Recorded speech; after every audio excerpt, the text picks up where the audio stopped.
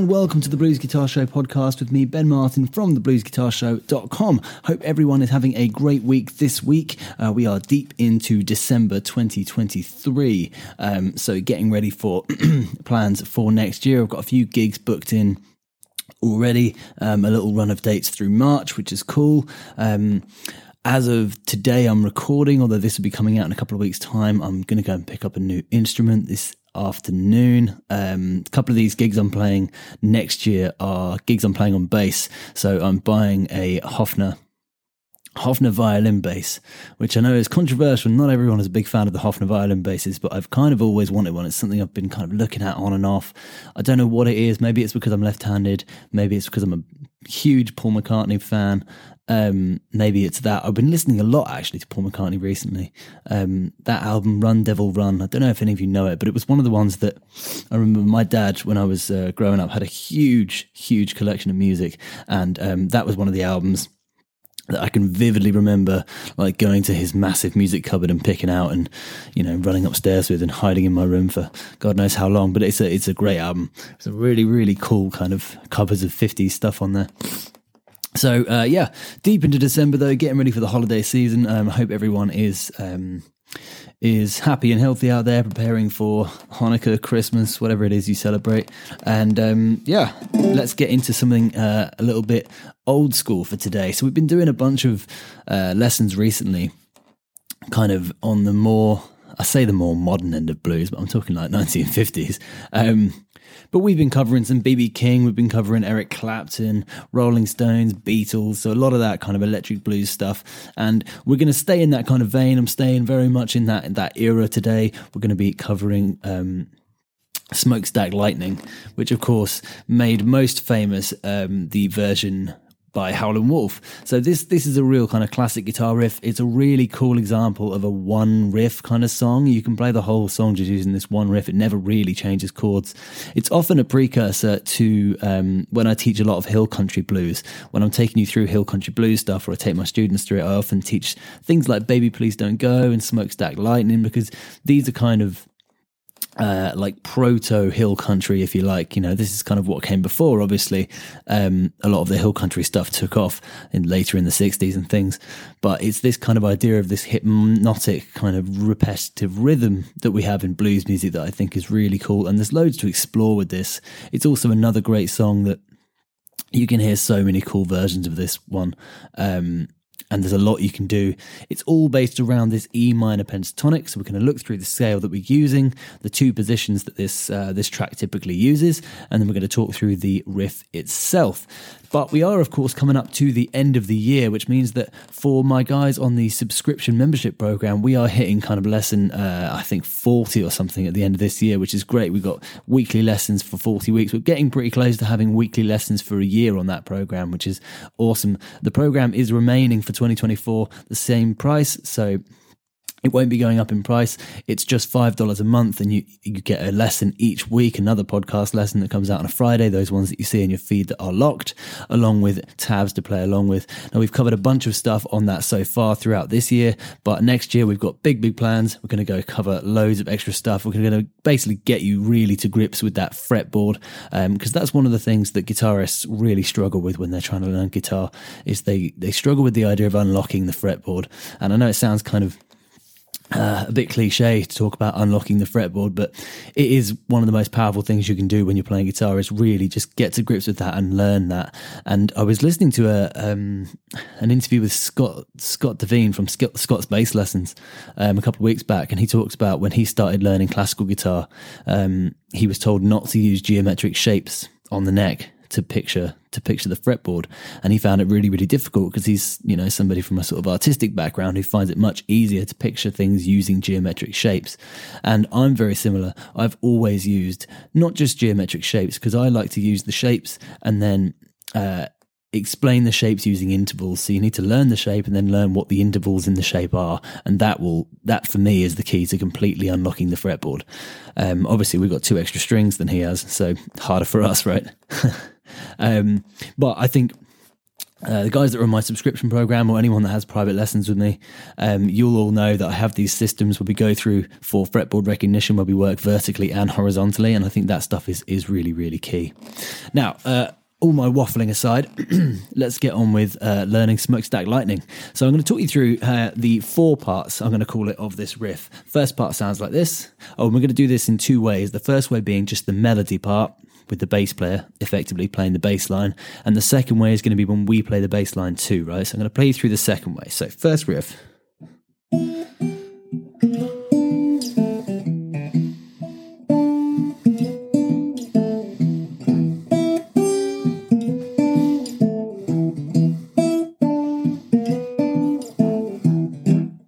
Now, if you remember, way back, I did a lesson on Boom Boom by John Lee Hooker.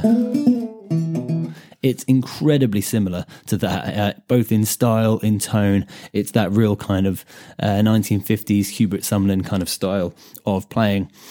So let me first talk you through the melody, then we're going to look at how we can add this kind of thumping bass line to it. So there's 4 parts to it, like I said, but they are very, very similar. So the first part, we're going to start on string 1, and we're going to go open 3. And we're going to bend that 3 slightly. Then we go on to the 3rd string with our 2nd finger, and we're going to slide from 3 to 4, and then hit 3 underneath. So with notes we're playing E, G. Then we're going to slide from this B flat to a B, then hit a D.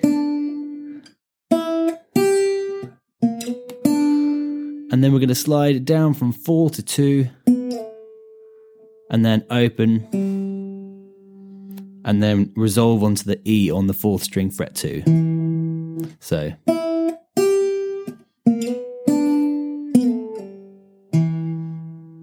Okay, so. And then from there, we just go open D, back to an E. So.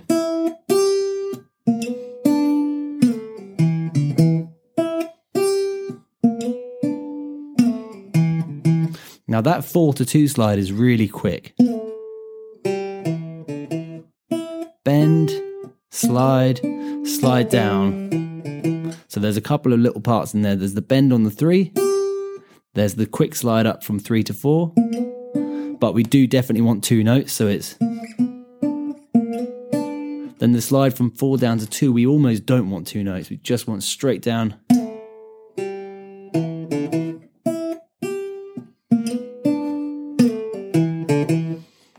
That's part 1. Second part.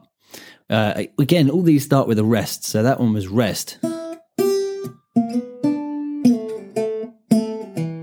And then rest. Open E, followed by that D, fret 3 on string 2.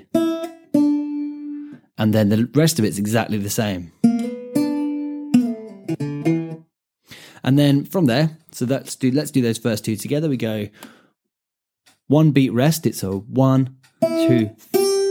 So ready? 1, 2, 3, 4, 1.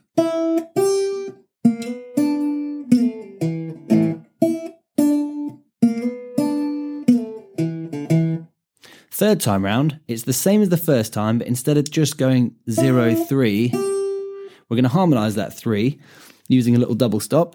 We're going to use fret 3 on the 1st string and fret 2 on the 2nd, giving us that nice dissonant sound there, the tritone.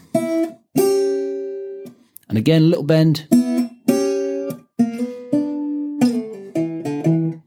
And then the second part and the 4th part are exactly the same.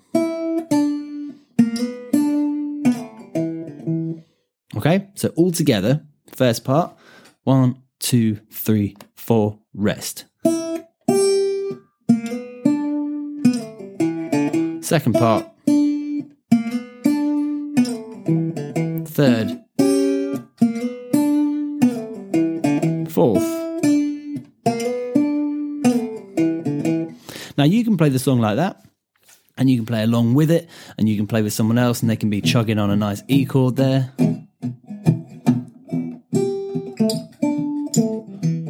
But if you want to try and add that in, so you're doing your own accompaniment, we're playing self-accompaniment guitar, we need to try and see if we can add in that thumping E. Now, this can be a little bit tricky to get your head around and get your fingers around, but it's a really worthwhile thing to stick with because so many songs become available to us if we can just get this technique down with our picking hand. So we're going to start with, I'll talk you through the pattern with my picking hand because we know what we need to do with our fretting hand already. So we're going to go open 6th string. That's our 1 beat. Okay, we're going to play quarter notes with our thumbs. We go 1, and then we play string 6 and 1 together, and then 6 and 1 together again for the 3, and then back to 6. Now, if you're only starting to sort of have a go at finger picking, you can just try something as simple as that little phrase there, that 1 bar. So we go 6, 6 and 1, 6 and 1, 6. And just try and get that thumb as constant as possible. So you're not even really thinking about it. Okay, so that's the first bar. And then this bit's tricky. So what we're going to do. So it's kind of syncopated, which means we're going to go 6, 6 and 1, 6 and 1, 6. And then we're doing that slide from 3 to 4, and it's when you hit the 4, we need to actually play the 6. So that's a really tricky movement. So we go slide, we hit the 3rd string, and then 6, 2nd string. So.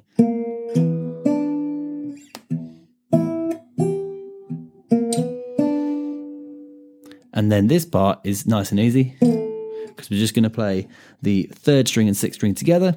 And that's 3rd strings going down from 4 to 2. And then the last bit there on the 4th string 202, when we play 2 is when we're playing that open 6th string as well. Okay, so the tricky bit is the...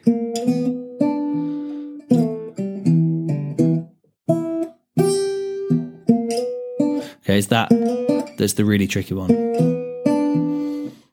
Hopefully you can hear that coming through on the mic okay. That's another part, you can just sit and woodshed that.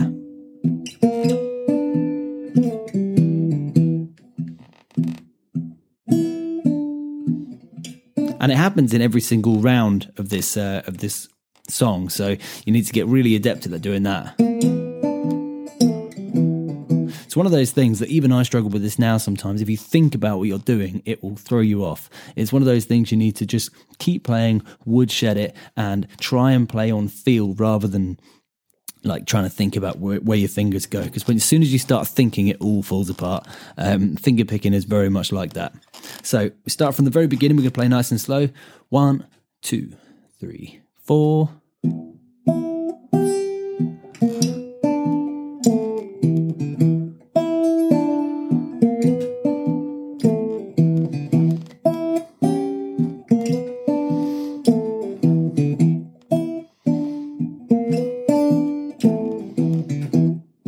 And just try and keep that as going as consistently as you can. You want to get that to be like an absolute metronomic pulse. And if you need to sit there with a metronome, then by all means do it. It's a great way to practice. I usually tell my students that if you can, I think it's better to practice with a drum beat on something like YouTube. Just type in drum beat backing track or 4/4 drum beat Chicago Shuffle or something like that, because I think when you're playing live, you tend to play with the drummer. Nobody plays along with the metronome live, or not audibly to the audience. They don't. But also there's feel elements that go into this. Like, music didn't always used to be this metronomic. If you listen to a lot of old blues particularly, you know, some of it's in 4/4, some of it's not, some of it's, 120 beats per minute, and then it goes faster and slower, and, music isn't supposed to be this kind of metronomic electronic feel thing. So if you can try and at least get a recording of somebody playing drums, a live drummer, which you can find on YouTube pretty easily. Just type in drum backing track and then whatever tempo you want to try and play at. You'll find there are elements in that's going to change the way you play. It's going to help your groove. It's going to help you sit in the pocket with the drummer, which means kind of sitting between the kick drum and the snare in that really satisfying way that gives you that kind of groove that you just don't get from a metronome. It's just, for me, it's just not the same. But I know some people swear by it and they love using metronomes, and that's absolutely fine. But students of mine, I usually tell them, try and find a drummer if you can, or be your own metronome. You know, record yourself doing the into a loop pedal, and then play along with that, because even that in it's going to have more groove than a electronic metronome will have. So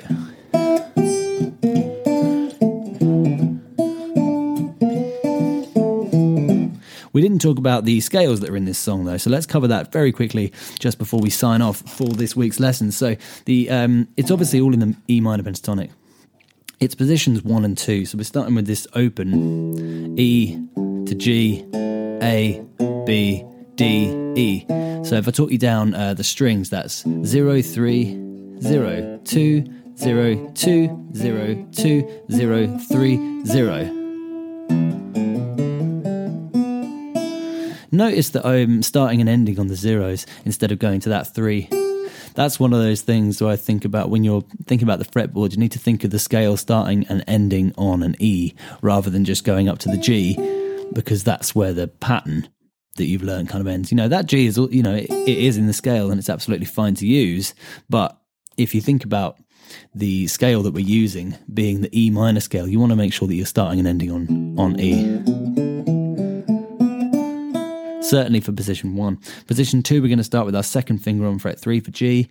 We're going to go 3, 5, 2, 5, 2, 5, 2, 4, 3, 5, 3. And again, end on the note we start on.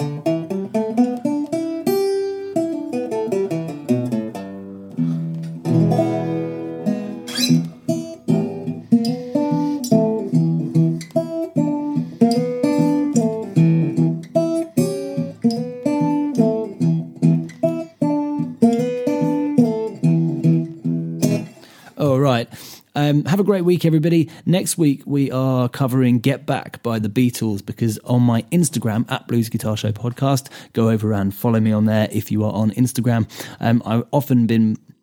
I started to put up polls of what songs you want covered. The options for next week were Johnny Be Good by Chuck Berry versus Get Back by the Beatles. Get Back was the winner, so that's the one we're going to do. I'm going to keep trying to do those to make sure that I am teaching the things that you guys are most interested in learning. So head over to Instagram at Blues Guitar Show Podcast, give me a follow, and you can make your voice heard.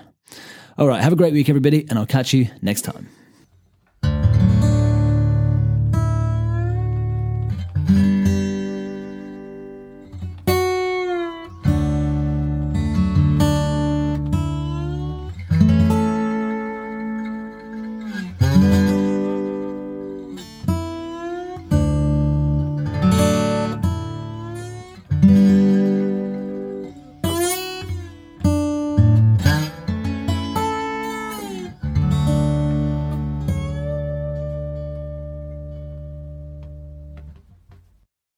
Are you fully fretboard confident? Do you know where the notes are, how they connect, and how they move up and down the strings? My latest book, The Triad Method, is all about using simple 3-note shapes to completely unlock the fretboard. This book is absolutely full of light bulb moments that are going to demystify the neck 3 notes at a time. I've compiled a huge number of diagrams, shapes, and exercises based on over 10 years of teaching this stuff to make it as simple as possible.